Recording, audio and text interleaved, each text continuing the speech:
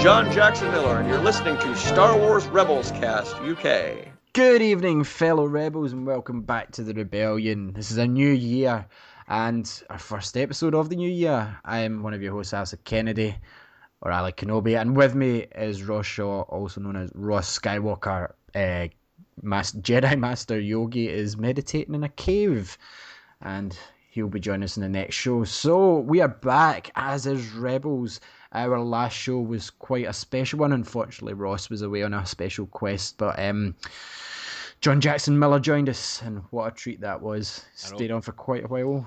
Gutted. I missed that one. I was just too busy in that cantina mopping up after a certain Carillion had a run-in with a Rodian. But hey ho, these things happen. Some people had to work and do all the crappy stuff. He was down a dark path, tempted by the dark side of the Force. But no, I am excited. I've missed Rebels. It doesn't actually feel like it's been away for too long, and I think it's actually one of the first shows back this year. And before we get into the episode discussion, we had a few tidbits of news. Not too much, but we had a couple. Ross, do you want to kick us off? Yeah, just a wee bits and pieces of news. Probably the most interesting piece of news I've found anyway so far of the episode 7. Obviously, I know this is a Rebels cast, but I mean episode 7. We are now pretty much less than 12 months away from our Star Wars film. Woo, cannot wait. But yes, it turns out that some actors from the surprisingly amazing film, The Raid 2, have been signed on to the Star Wars film. Now, nobody knows in what capacity, if they're acting or if they're going to be sort of like stunt coordinators. But if anyone has seen The Raid 2, if you haven't, get it watched because it's really good. But if you have, you'll understand why this is quite an interesting piece of news, because The Raid 2 is filled with so many amazing choreographed action sequences and martial arts and doing flips and shit. It's amazing. So if this is true and these guys have been signed on, then it'd be very interesting to see if we're going to be showing some awesome lightsaber battles. You know, maybe not as crazy as Yoda jumping around like something else fighting Darth Sidious, but you know, possibly we could get to seeing some sort of realistic looking lightsaber battles and maybe something a wee bit better than what we saw in the prequels as well. Well, let's hope it's something better. But yes, definitely, I'm very looking forward to see how this is going to turn out, and it's always nice to see like. It's obviously shown that the production behind Star Wars Episode 7 is taking care and making sure that they've got like the best out there, and the guys who do the Raid 2 are just phenomenal. Like, if you haven't seen any of the films, so good. What I love about this news is that they're clearly not relying on CGI. They're getting proper, by the looks of it. We'll make an assumption here that it's going to be stuntmen. Now, I mean, The fact that they're bringing in proper like free running, that could lead to rooftop chases. It could lead to like proper like Darth Maul, like I said before the show, like Darth Maul to the 10th degree. You know, it could be so epic lightsaber battles. I mean, I think it was during the break that we seen that the beach ball droid is RB-88 is actually not CGI. That's a fully constructed model. Yeah, that was quite interesting. And like, see, when you look back with that in your mind, you not see it in a bad way, but you're like, oh yeah, it does kind of look. There's certain bumps and rocks that it takes as it travels along that you go, yeah, they would not have been able to do that like CG wise. But no, it's really good though to see that they're really paying attention to the roots of Star Wars by having all these practical effects and as his stuntmen. I mean, just imagine the intro scene to Casino Royale and all that parkour, but with lightsabers and Jedis and stuff. It'd be quite badass. So. It'd be very interesting to see how that plays out. But we're sitting there talking about Jedis. It could even be like Rebels against Stormtroopers. We could see some proper like military action kicking about as well. So yeah, it's very interesting to see what direction they're going to take this 7th installment of Star Wars. So certainly. I'll pop in with a news story that I actually forgot about there after the whole Christmas festivities. There was an interesting rumour here, and I don't know how much to read into it. Aaron Paul from Breaking Bad fame and the Need for Speed movie has been rumoured with a film that everyone's expecting as one of the in-between the numbered Star Wars film spin-offs, that young Han Solo. It would be a no-brainer to do this. Now, he's been rumoured to be playing the part of Han Solo in this movie. I'm not sure where this has started, and neither is Aaron Paul, but I believe it could have been from, there was a table read of Star Wars, and he was cast as Luke Skywalker, and it might have spun out of that. But I wouldn't be against Aaron Paul playing a young Han Solo. What about yourself, Ross? I wouldn't be against it at all. It is quite funny because he did tweet his response to it, and his tweet goes as follows: "Who's starting these rumors? This one is actually making me believe I have a job in 2015." That So was he's fun. obviously taking some quite sort of humor into it. But no, I wouldn't. I'd be up for that. It'd be quite interesting. You know, I mean, there's been quite a lot of rumors going around about how these non-numbered films will fit into the whole Star Wars universe. You know, albeit from like we've heard it could be a young Han Solo film to this sort of Ocean's 11 style heist where they steal the Death Star plans with Boba Fett in it. But no, Aaron Paul or Aaron Paul as Han Solo, I could dig that. That'd be quite cool. Yeah, it'd be quite interesting to see that. But yeah, because it's 2016. Are we due to see one of Yeah, these unnamed yeah. ones? So. A film a year until at least episode 9's released, as far as I'm aware, and I would hazard a guess going Han Solo, Boba Fett, and I'm not sure about the third one. Obi-Wan Kenobi between Oh episodes yeah, 3 of and course. 4. That would be You would die if fantastic. that happened. Oh, I would go to heaven, I swear to God. But another wee bit of news that I've just came across here, Ross. Obviously, the Force Awakens figure lineup's been launched. There's some pretty cool action figures. I might pick up a few. But the one part of the announcement that was strange was that one of the blasters, right, was listed as not a Stormtrooper blaster, but a Villain Trooper blaster, which could be a new style of trooper on the Villain Trooper, did you say? Villain Trooper blaster. It's been listed as and trademarked as, so that's a bit interesting. Well, it was because it's funny you mentioned the blasters because it's a stark difference between the original trilogy blasters and the Episode 7 teaser trailer blasters as well. So maybe this could be us seeing a sort of, some might have like the old school versions of the blasters, and in Episode 7, maybe the Stormtroopers we've seen now have a sort of souped up version, which could be this villain blaster that you know about, or it could be a person. You know how Han Solo has his personalized blaster. It could Yeah. be a personalized blaster to whatever villain. There have been rumors going around that I think Gwendolyn Christie is the actress's name. She plays one of the characters in Game of Thrones. There's been rumors around that she's going to be like a sort of like the female villain stormtrooper captain type person, not a Jedi or Force, but the actual sort of military figure. So it could be her blaster, possibly. It could be like customized to her. But it's quite interesting though, villain blaster. How the fact that they specifically pointed that out rather than just saying blaster. Yeah, the other thing that it came to my mind is obviously we seen the Stormtrooper at the beginning of the trailer that we all assumed was, a good trooper. Perhaps some of the Stormtroopers have broke away and they're like almost rebel Stormtroopers, so that's why they had to separate the villain's blaster, the villain trooper's blaster, to a hero's blaster. Yeah, Anyway, it'd be interesting. But aye. we need to wait and see. And I don't know if this was mentioned before, but the villain with the sort of crucifix-shaped lightsaber is named Kylo Ren. Yes, that was one of. I think did that come out with one of the trading card things that Yeah. that they released. Yeah, Kylo Ren. It's just really weird to finally hear these names and stuff that we're going to hear. Like, I've been trying to.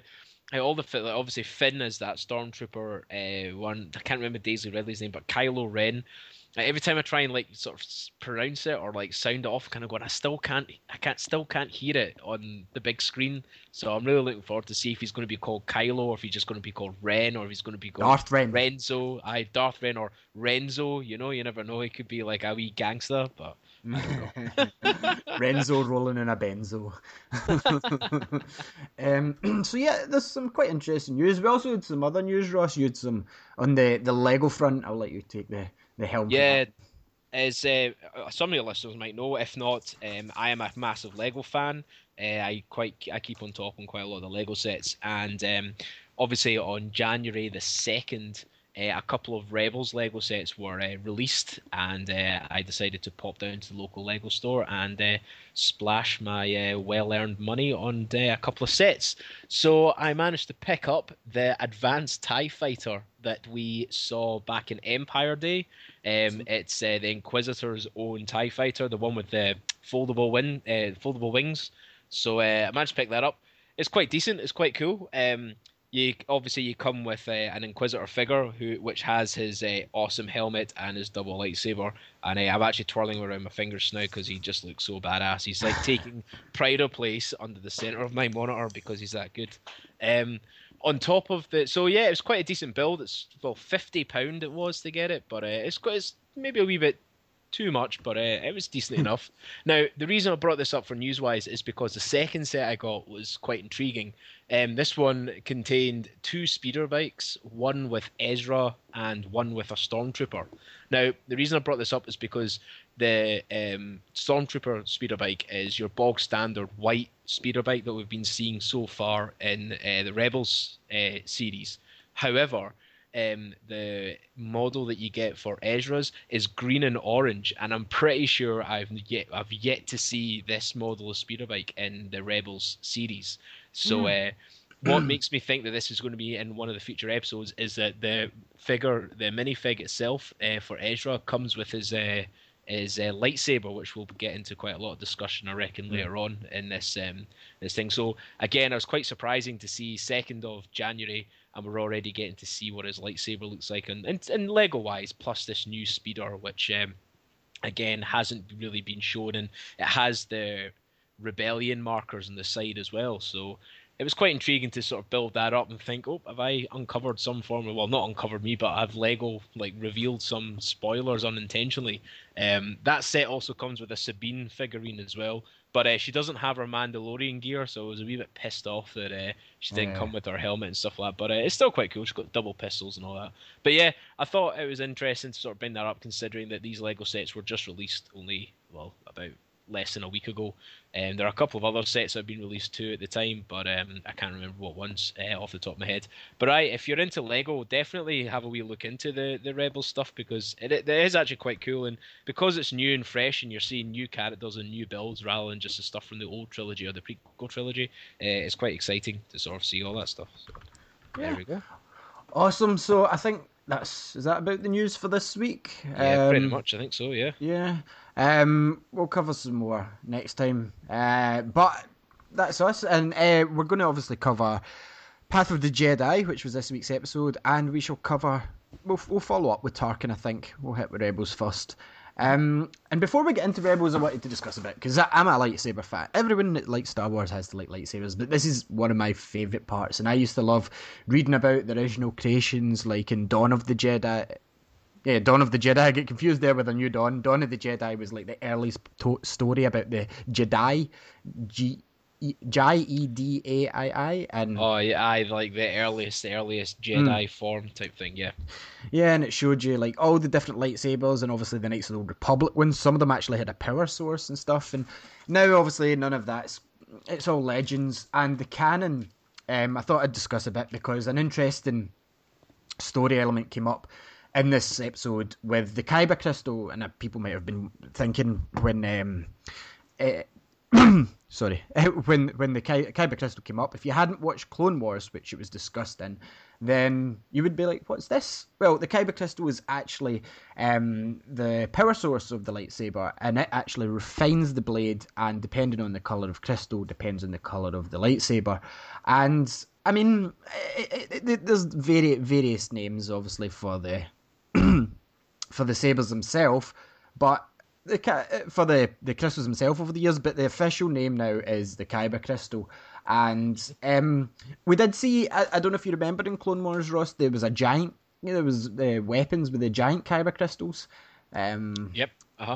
They done that. Well, these are obviously a lot smaller, and the Jedi destroyed that giant crystal in it, and they might actually turn into the one of the power sources of the Death Star is a Kyber crystal.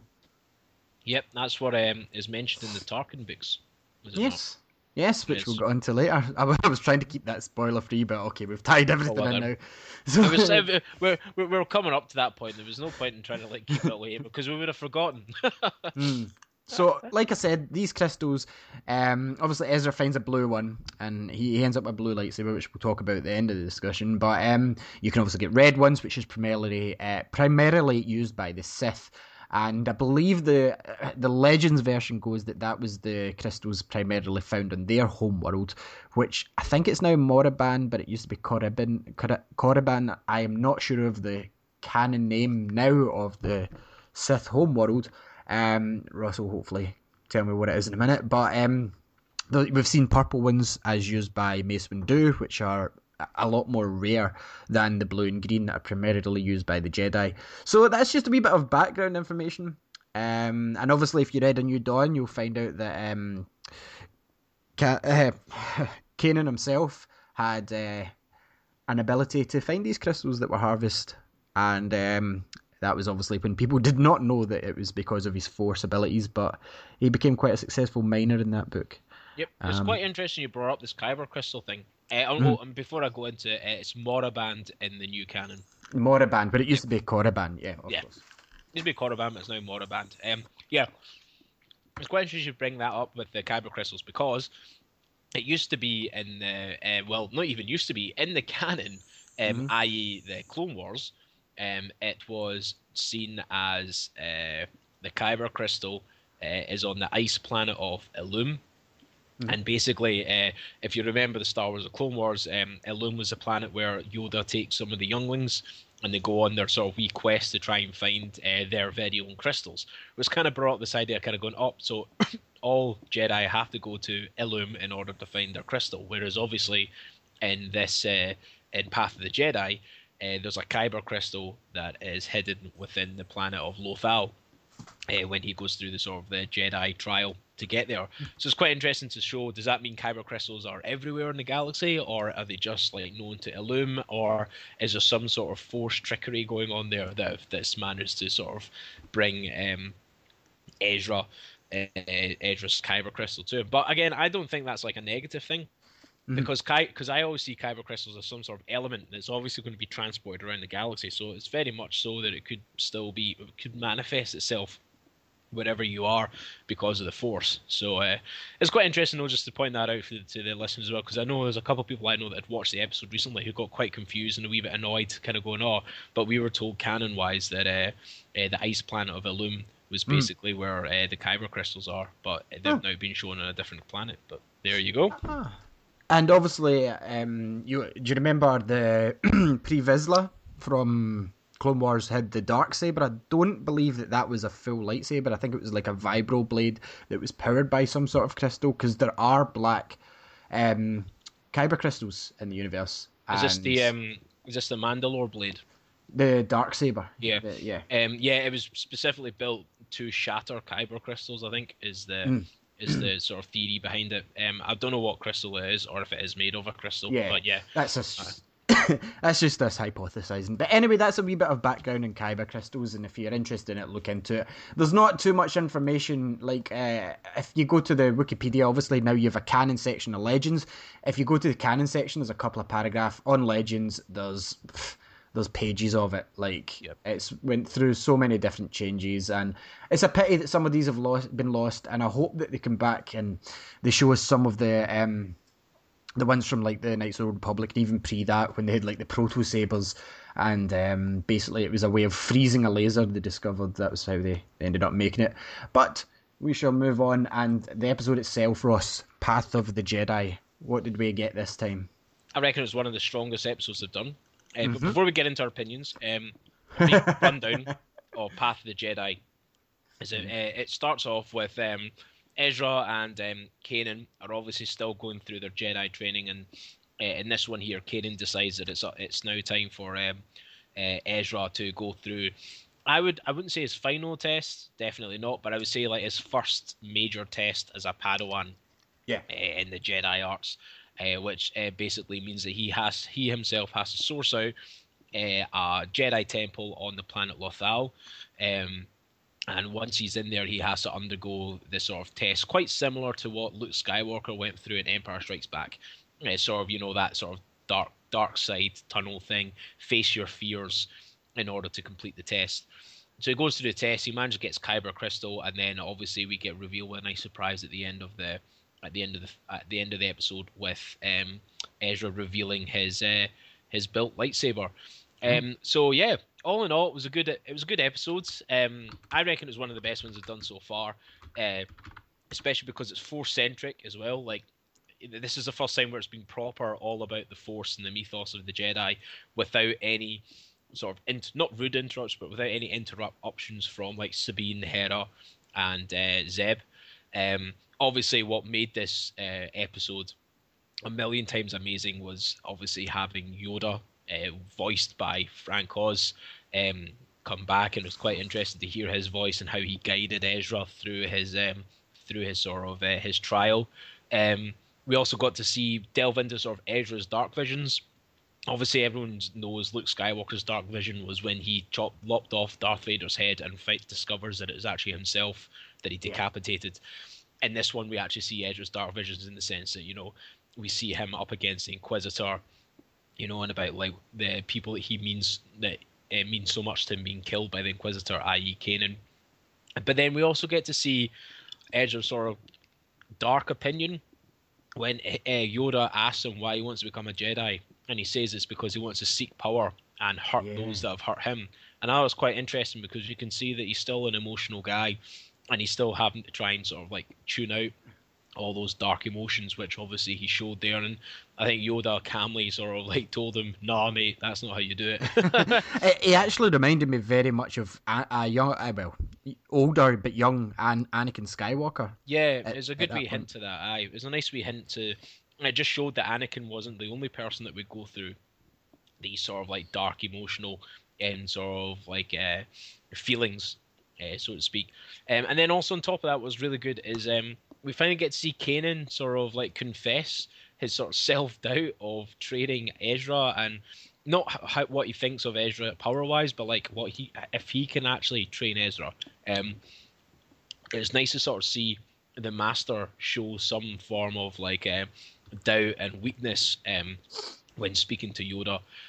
But yeah, overall, Yoda did make it, though. It was great to hear Frank Oz voice him. I mean, no disrespect to the voice actor throughout the Clone Wars, who did a great impersonation of Frank Oz's Yoda, but there's just something different. There's just something brilliant about hearing like Yoda's voice, and it brought back sort of like nice memories of Empire Strikes Back when you first hear Yoda and stuff like that, and it's very, very good. And like, it's quite interesting to hear that Yoda seems to know Kanan's survival past the Jedi Purge, and also Ezra's existence, hence why he managed to like find where they are.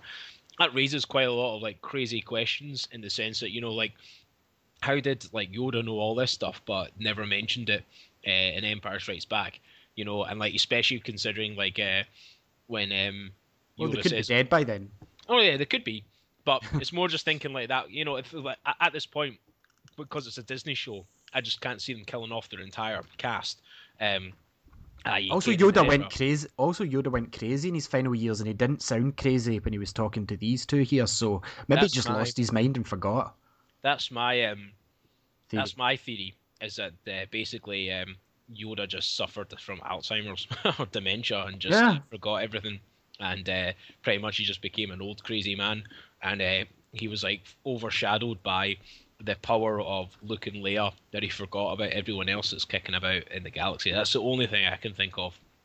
But then another thing as well that a lot of people were saying to me is that when Yoda mentions there is another in Return of the Jedi, or Empire Strikes Back, sorry, because there is another, he may actually be referencing to Ezra and not Leia. Like, we don't know Leia has Force powers. Yeah, so because she did in the Legends canon, but the official canon, there's been no mention of it. So exactly. So like, does Leia even have Force? Like, I mean, fair dues. Like, she has this intuition of knowing when Luke is in trouble.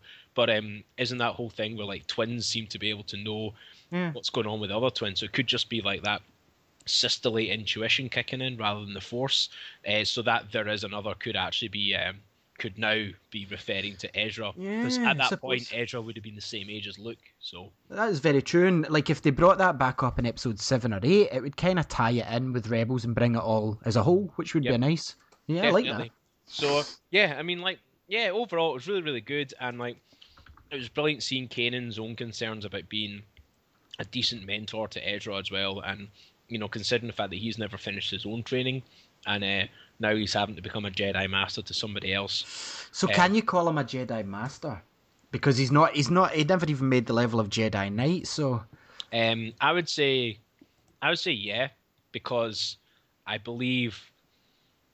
don't think Obi-Wan hit Master officially, because he immediately took on Anakin as his Padawan. I think that you could kind of take it that he did after. Between 3 and 4. And between 3 and 4, well, he made Jedi Knight. He was Jedi Knight from as early as the Attack of the Clones, and I mean, I think. I don't know. That's what it's meaning. It was like I know 10 years passed between episode 1 and episode 2, but at the end of episode 1, he's a Padawan that's been given, that's been told by the Council to train up Anakin. So it's kind of maybe he was kind of the same idea with Kanan, where he just immediately gets bumped up to Master, even though he's not done the proper trials because he's already got Anakin. But I don't know. I wouldn't call Kanan a Master, just because I think it's quite cool to see Kanan just as a Jedi Knight kicking about and trying his hardest to deal with all this stuff, and not referring to him as a Master and not seeing him as a Master sort of makes his work that harder and that sort of engaging. Because obviously he's never gone through the moment I start thinking of him as a Master, I just assume he's gone through everything, and that takes away some of the sort of the doubt that he has of training up Ezra. So keeping it like he isn't a Master makes it feel, oh yeah, this poor guy is actually like thrown into it. It's a bit like, kind of, I suppose, being a supervisor of a shop, then having to be told, oh, you're the manager now. The next day you're kind of like, oh shit, I've got to do all this stuff. But yeah, I mean, it's still quite good, and it was quite nice to see Rebels and the writers flesh out that dynamic between Kanan and Ezra too. Seeing the fact that they both sort of fish out of waters where they are, and how they're pretty much like learning from each other in order to become better people and better Jedis. But yeah, overall it was really, really good. So I quite enjoyed it. What did you think of the episode, Ali? If it wasn't my favourite episode, then it was very close. Like, obviously the pilot, the movie, was a strong episode introducing us to them all. But I mean, as far as Jedi lore and everything, the only one thing, like I say, this is an ensemble show, and I think next week we'll go back to a sort of Chopper Zeb style show, which is fine because it needs to cover them all. But this was very focused just on Kanan and Ezra, bar the visions and afterwards. It was everything I wanted to see, though, like, and it's fast tracking. I didn't think we would see this early. I thought that the lightsaber would be kind of like near the end of the season, which says to me that the reason they've introduced it just now is because he's going to have to use it in episodes coming up. I like the whole Jedi Trials thing. I love the fact that Yoda appeared, and obviously Frank Oz's voice was amazing to hear. The Jedi Trials were kind of cool. They were similar, but it's again the problem with, like, I've always said this, like, the prequel films seem to have better technology than the originals. Like, even though this is an ancient temple that was hidden, it seems to have better technology than the more recent, movies such as Jedi. Even in Jedi, the most recent one so far. But it's kind of understandable. The way that I've kind of trained my mind to look at that, Ross, is that you're watching the original trilogy is a universe after war where everybody's just scraping by, and that's why everything looks so brown and done and used, Everyone's just trying to scrape together what they can to survive, because it's after the Clone Wars is finished. So I mean, I get it. I like the way that they showed Kanan kind of admitting his faults as well, and that he kind of, I'm sure he said that he was not going to go back to his old ways because once he realised Yoda knew what he'd been up to, and I think that was kind of a cheeky nod to his exploits in A New Dawn, kind of shunning the Jedi code and being kind of a womanizing, drinking, doorman. Yeah, basically. Which is the part that I like about Kanan, and I don't think we're going to see much of that in this show now that it's set down this path. As far as, like, you're saying that they're not going to kill off the cast, I've got a feeling that I just think that you're right now that Ezra's going to hit the dark side. He possibly might make a full circle and he might, like, be able to come back from the dark side, but I think only after he, like, kills Kanan or kills someone, Yeah. I've got a feeling that's going to happen. Maybe not the Inquisitor, maybe not the Inquisitor. I think the Inquisitor, I don't know if he's going to be around for the full show. I think there's going to be a bigger bad villain in the build up to the finale. But anyway, we're getting off track. the lightsaber that it was constructed at the end, it was kind of, I like the way that they done that, where each of the crew kind of gifted stuff, like he'd borrowed parts off of Zeb, and Chopper had gave him some spare things, and it was really nice the way it was done. And his lightsaber is one of the weirdest designs I've ever seen, and it's because he's incorporated a stun blaster into it. And I believe that I've read that it's because he's no good at blocking shots with his lightsaber. It's going to become apparent. Yeah, that's what I read as well. But yeah, it's definitely going to be. I think we're going to say goodbye to the catapult and say hello to basically the catapult, but in a stun blaster form for his lightsaber. Which is cool to me. And like at first, I was like, "Oh, wait a minute." Our Jedis are forbidden to use blasters because they're seen as a bad weapon. But then again, I remember Luke Skywalker had one at first. Kanan used one when it was required. I think in these days for the Jedi, it's kind of a scrape by and keep it secret and do what you have to survive, more than you're going to get told off by that. I'm sending you to the Dagobah system to talk to Master Yoda for a telling off. So yeah, it's good. It's interesting. It's we've discussed the lightsaber before. I don't know if I would possibly get like the master replicas like my Obi-Wan saber, but I might go as far as buying one of the cheaper ones, like the FX lightsabers that are a bit they're not as good, but I like it enough that I want the hilt at least. I would like a replica of the hilt. I did like Kanan discussing with Yoda, and I'm going to go with your theory that basically Yoda just went senile in his old age and he forgot, but it would be so good if we'd called it here tonight on Rebels Cast UK that Yoda saying there is another, which has always been contested and discussed since that film came out, even in the years after the expanded universe explained it. Now that it's went back to, well, hold on a minute, Leia's not a Jedi, she's just Leia, and like you said, the twin thing makes sense, or she might not be a Jedi, because look at the Inquisitor, he's not a Sith and he's got Force sensitivity, Yeah. She might have just got the weaker side of it. And the other, I would love to see an older version of Ezra popping up and talking with Luke Skywalker in Episode 8. Yeah, a bit. Yeah, 7. I'd like to think that there is another was referring to Ezra, but hopefully that might come around, or like maybe there is another. It was his way of saying there are others rather than there is another. How obviously we all know that Yoda and Obi-Wan are known to trick people into thinking that their father isn't their father, and vice versa.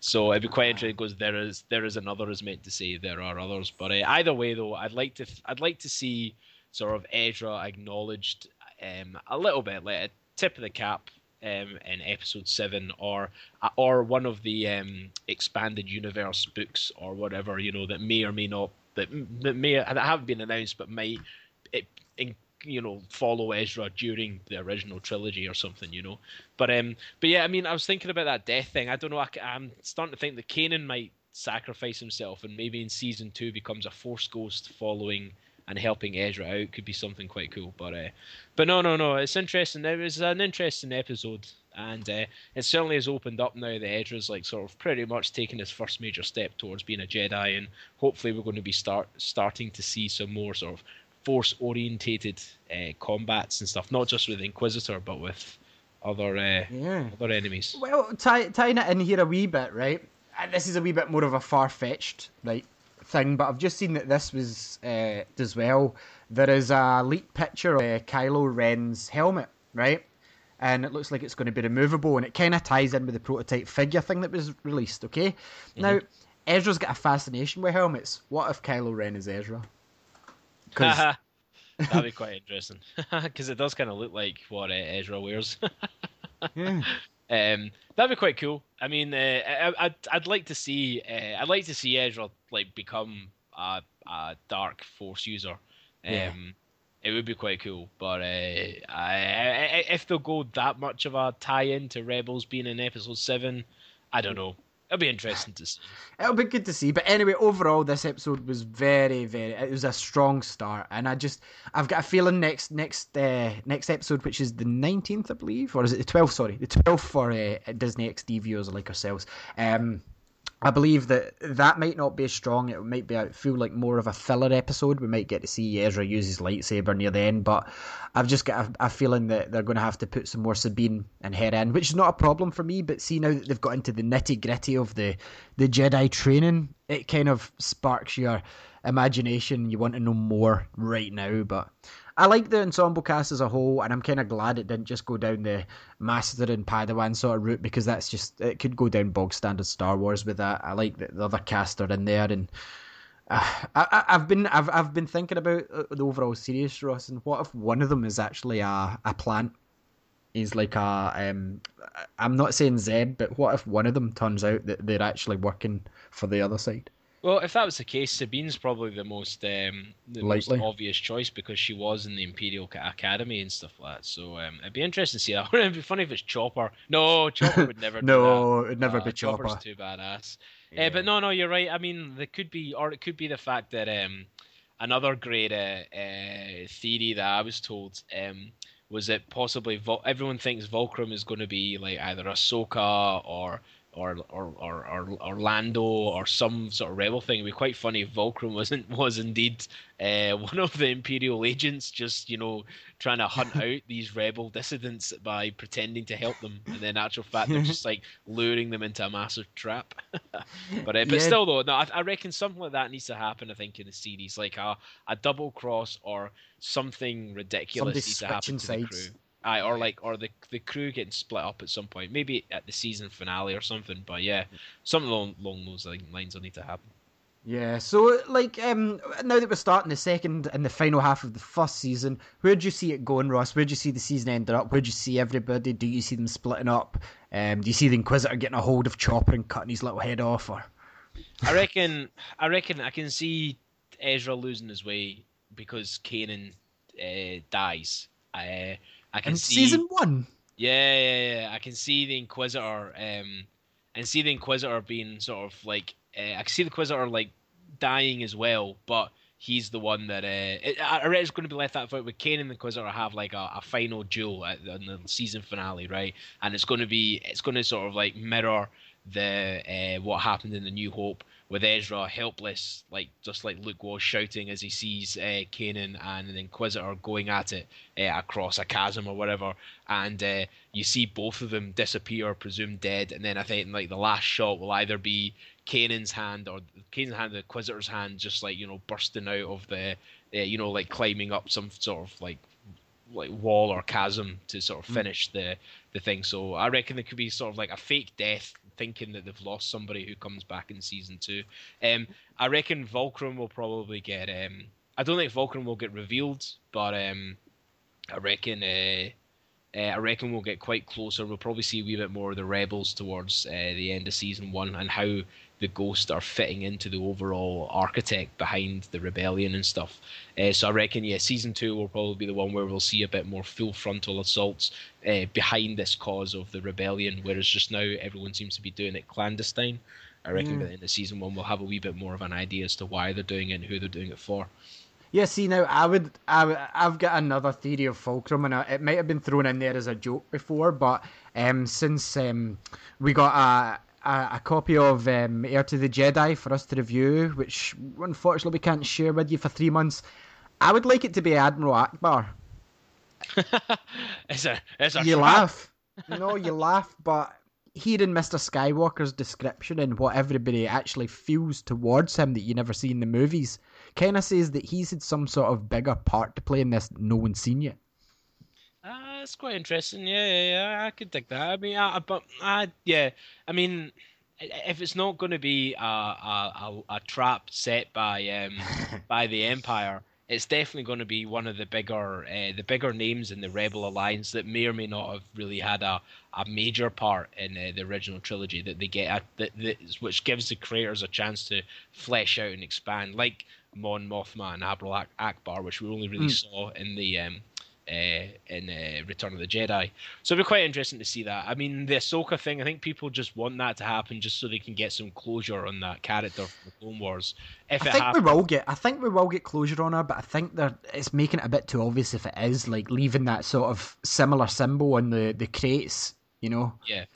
I see what you mean. Yeah, it's probably like too obvious for it to actually happen. But Yeah. but no, overall, it's quite good. Yeah, it's got quite a lot of potential and there's a lot of excitement, and it'd be interesting because we still have like the Lando Calrissian cameo to come in, and we've got quite a lot of exciting things ahead of us. I believe I believe it finishes up in April, I think. Yes, I think you're right in that. The thing that I would love to see, and it might not happen this season, but is going by Kanan's past, he's very similar to Lando and Han. I would love to see Kanan being a part of the game to win the Millennium Falcon, and Kanan almost winning it and having to leave early, letting Han Solo win. That would be nice. It'd be cool if it was tied into an episode.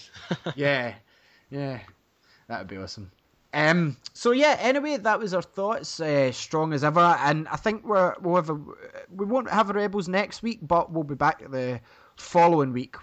Oh no, we will have one next week. I keep mixing this up. It's on, like I said, on the 12th. I think there was a gap for the college football, I believe, in America. I think that's why they replayed. No. Am I wrong? Yeah, the episode we've discussed tonight, Path of the Jedi, that aired yesterday. Then there's no episode next week on the 12th. There's another episode on the 19th. However, if you have the Disney XD app in America, there's a good chance that you might be able to get the 19th episode on the 12th.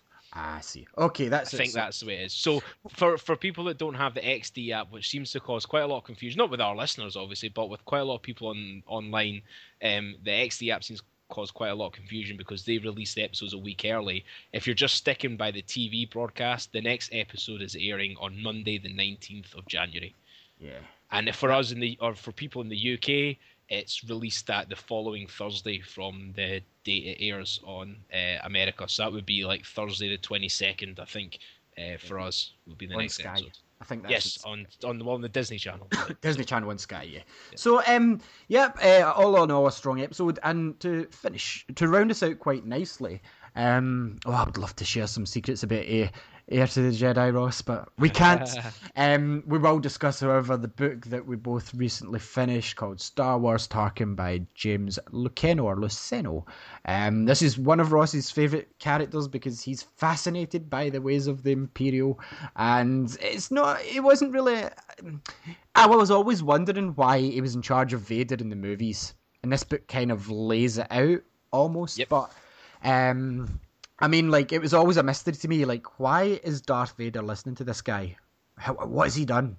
And, yeah, we heard some of it. I like this book. I really did. I felt like almost like you shouldn't be reading it. It almost was written really cleverly, like it was you were almost behind Tarkin's ear, like, and you shouldn't have been there, you know?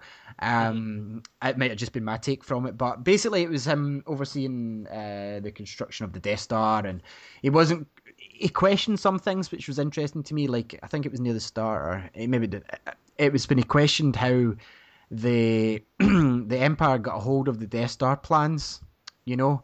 Mm-hmm. He questioned that, and it showed, though, that he had an unquestionable loyalty to the Emperor himself, and he didn't bother pondering any more on these thoughts, because in his head, which you kind of seen a bit, it would be him betraying his cause, if you know what I mean.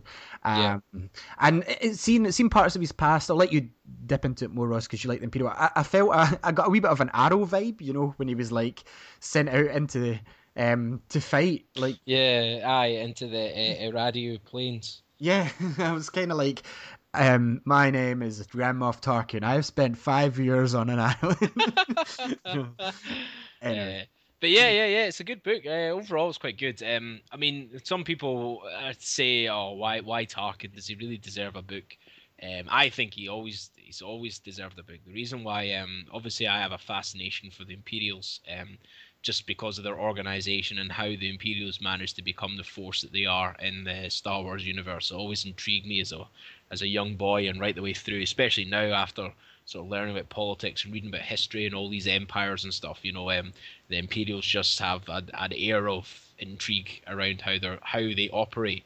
And obviously, when I watched The New Hope, everybody would tell me that Darth Vader is the sort of the muscle for the empire, for the Emperor. You know, he's the one that goes out and about and, you know, does the Emperor's duties. Yet when you watch A New Hope, right, Tarkin literally like verbally bitch slaps Darth Vader sometimes, and Vader just shuts up, right? And for me, I sit and going, my God, how fucking massive do your balls have to be to stand up to Darth Vader? And I was like, why? How did this guy get to be the way he is? Why is like Vader isn't in command of the Death Star. It's Grand Moff Tarkin that's in command of the Death Star. You know, Yep. he's technically Grand Moff in the Imperial way, in the Imperial's rankings. Grand Moff Tarkin outranks Darth Vader. Darth Vader, because Darth Vader's just a commander, whereas a Grand Moff is somebody who oversees an entire region of space rather than a sector, which are run by governors and stuff like that. But yeah, technically, like Tarkin's a more of a well-rounded asset to the Emperor than Darth Vader is. Obviously, Darth Vader is aided with the Force and stuff like that, you know, and has a bit more of a personal connection to the Emperor. But still, though, from a sort of military and political point of view, Tarkin is actually like just outranks Vader. And just knowing that the fact there's somebody better than Vader out there that doesn't need the Force always intrigued me. And finally, we got a satisfying backstory as to how Tarkin became the person he was. And as you just briefly touched on, Ali, that it's set 5 years after the end of the Clone Wars with Emperor Sheev Palpatine. What a name, Sheev. The most scariest and ruthless guy in the Star Wars universe is called Sheev. Just take a moment to let that sink in, listeners. Sheev, Sheev, Sheev Palpatine. Like Sheevy. I know, big Sheev to the P. So Emperor Palpatine is he's using his influence in the dark side of the Force to manipulate the galaxy and change the overall landscape.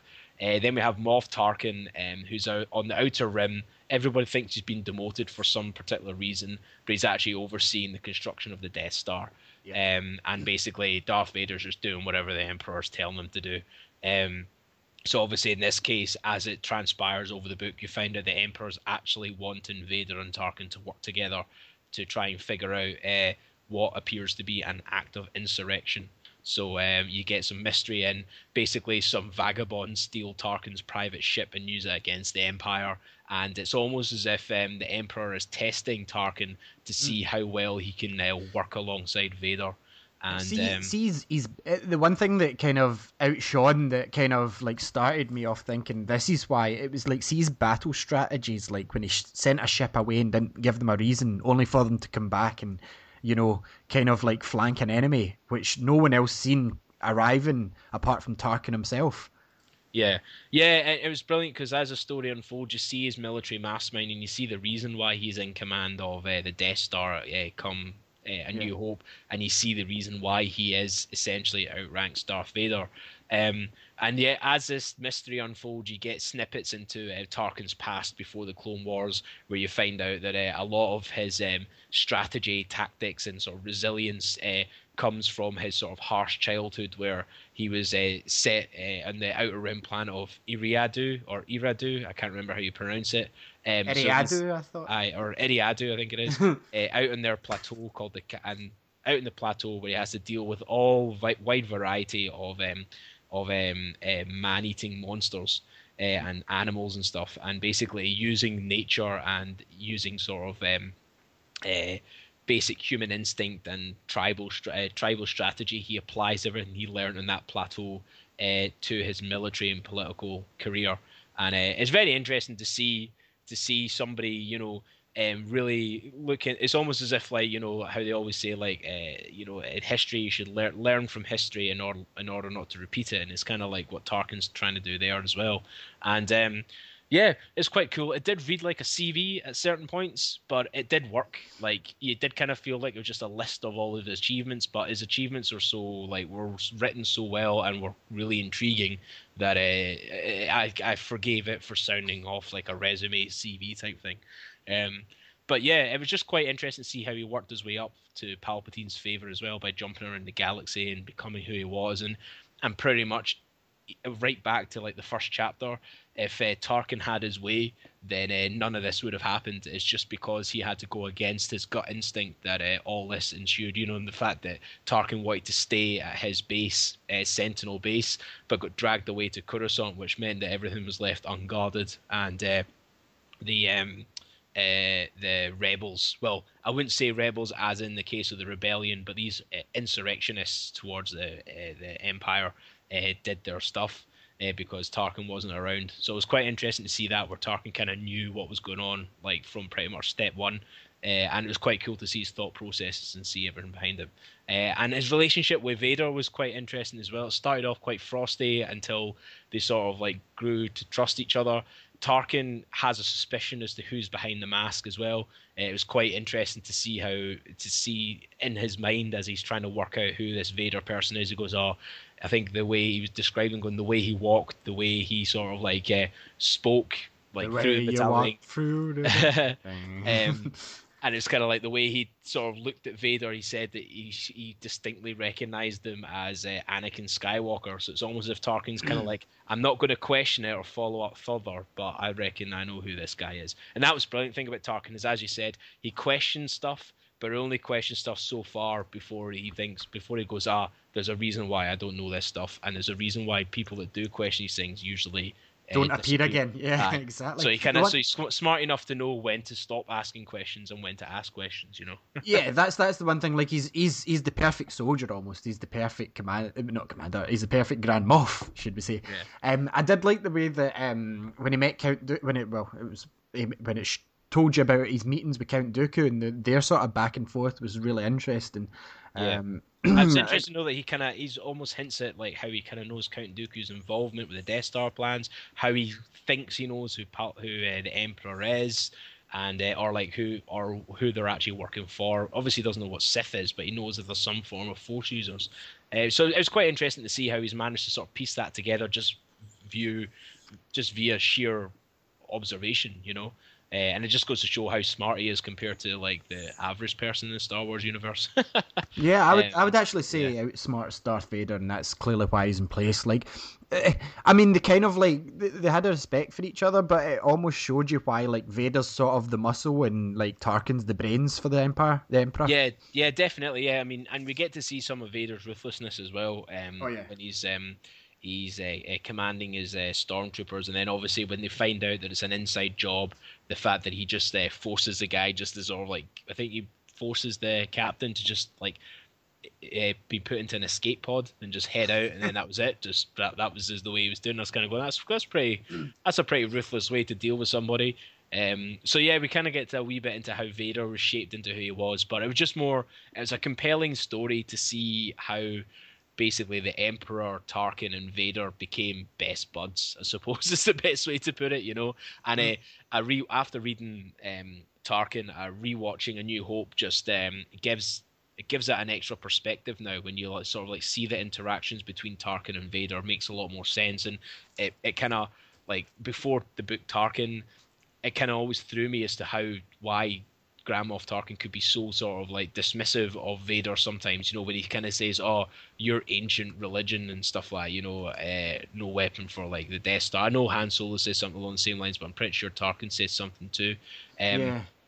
So it's quite interesting to kind of go, well, how the hell is he getting away with it? Why isn't Vader force choking him to death for basically dissing the Force? And now this book kind of explains that they now seem to have a solid sort of like, I wouldn't say friendship, but a solid sort of like work relationship. Romance. Romance that basically Tarkin has known Vader for so long now that he can get away with anything. And it was a very compelling tale about his past and how Tarkin rose up through the Imperial government. And it was nice. It was a slow burn, a slow burning book. It wasn't fast paced, which was good. It was nice plodding along. There was at no points where I felt bored. Like everything was still interesting, but it wasn't. It's not action packed. It's not as action packed as A New Dawn. No, it was more a character study than an action book. Yeah, pretty much. Yeah, and yeah, it was a nice sort of like glimpse into the inner workings of the Empire. Like for example, like obviously and yourself, Ali, you probably know quite a lot of this, but you kind of got to know what Compnor was, what like the Special Bureau were doing, how the Navy and the Army are set up, like the sort of like the rankings and who's who and how things are done and pieced together, which was quite cool. There's also one thing as well. There's a character written in the Star Wars Tarkin book where I believe Vader executed this character. It was the first time Tarkin met Vader, and it turned out that I can't remember the character's name, as I've lost the page in the book, which I've had sitting here like all night. But anyway, there's this character, and I'm pretty sure I told you this as well when I first discovered it. But anyway, this character in the Tarkin book turned out to be one of the characters that was going to be seen in the Star Wars 1313 video game, which was quite interesting. So obviously they've used that, and it's a shame that the Star Wars 1313 game isn't coming in, because I think for the reason behind this person's execution sounded like something that would have been in that video game. So it would have been quite cool if that video game went ahead. This book Tarkin tied it in. It would have been quite cool. That would be, but I'm kind of still disappointed that game went nowhere. But overall, like you said, Tarkin was a bit of. I like, it was. I didn't like it as much as A New Dawn. Primarily because A New Dawn was exciting. We kind of knew about Kanan already, and it kind of set up Rebel series. However, this is kind of a nice break up from like just having Jedi action, Jedi starships. It was like character based. It answered a lot of questions. Like when I was younger, I watched Star Wars, and I liked Darth Vader. I knew he was bad, but there was always this man that almost seemed like Darth Vader's head teacher, and it was like, I've always wondered why did Vader not just choke him? Why is he choking all the other guys? And this book answers all my childhood, like, not really worries, but my questions on, hold on a tick, Vader could take him, Yeah, but it was good. It boils down to a mutual respect, like we were saying, and he understands why Tarkin's needed, and because Tarkin doesn't ask questions is probably one of the big reasons that he's got so far, and he knows it himself, and he's not a stupid man. So I agree with you. Like, it tells you about him meeting Palpatine, and then obviously the Emperor, and he's not stupid. And like the way that he figured out Anakin's basically Darth Vader, but I'm going to keep my mouth shut. He's done it for good reason. Like everyone else disappears or gets questioned or gets called a rebel. Yeah. So he's been very cunning, and that's where it showed you. He's probably the most cunning in the universe, like so far that we've met. Military wise, I would say anyway. But yeah, it was a decent enough book. Not one of my favourites because Tarkin's not like. It was nice to see him fleshed out, and good to see that Disney and their new canon are giving characters like Tarkin the chance to get a whole book based on himself. And all in all, it was good. It was, like I said, it was the way that the whole book felt. Like, I felt like I was a fly in the wall in the Death Star. Like, I was almost like an Imperial spy, but I was a mini camera. I was expecting Tarkin to turn around at any point and just go, stop reading. I see what you mean. It was well written in that sense. It felt like you shouldn't know these things, but you're compelled to find out exactly what's going on. But all in all, though, it was a brilliant book. Yeah, I really enjoyed it. And it's definitely like it's good to see this new extended universe starting so strongly with obviously A New Dawn, and now we have Tarkin, and then obviously for people that are interested in the books, there's obviously Heir to the Jedi, which is out in March, and then after that it's Lords of the Sith. So, Lords of the Sith, sorry. Yeah, and you're then right. Dark Disciple in July. So actually, it's interesting. I just found out there when I was like, I've been reading up while you were doing your summary, like Heir to the Jedi is out February in America. Over here it's March, which hence our embargo's March. But Dark Disciple is actually out over here in June, but it's July for America. Oh, very interesting. That's probably as much as I'm looking forward to Road Trip with the Vader and the Emperor driving each other nuts. Dark Disciples get one of my favourite characters of all time, Quinlan Vos, which I hope does not finish him off, but you never know with these characters. Yeah, but I would give it's a strong. I would definitely give Tarkin a good sort of 4 out of 5, I reckon, if we're going to do ratings. Have we even decided on ratings? I don't know. I think we started with lightsabers, but yeah, we'll take it as it comes. Like, out of 5, I'd give it a 3, but that's me being kind of biased, and because it's not my sort of book.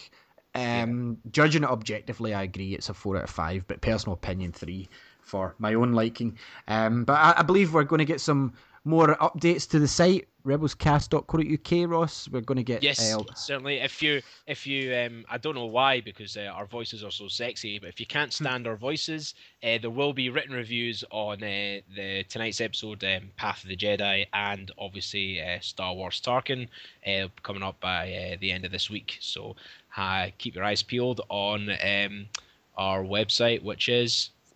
rebelscast.co.uk.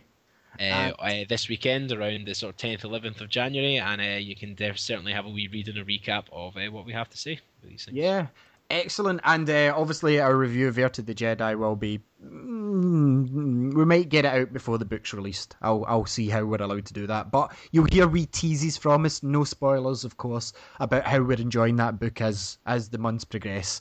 But yeah, I'd like to thank the publishers for sending us that copy, and it was really nice of them. The book's already a good read. Like I said, first person Luke Skywalker's always great. A bit weird to start, but yeah, it's good. So we're going to have to finish up this show.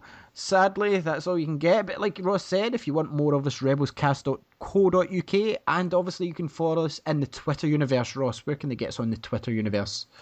They can get us on Twitter at RebelsCastUK. And send us all your questions, comments. Do you like us? Don't you like us? We'll answer you. Your theories on episode 7 are always interesting. What you thought of the book. Tell us what you thought of the interview with John Jackson Miller himself, because we enjoyed it, and I hope you did too.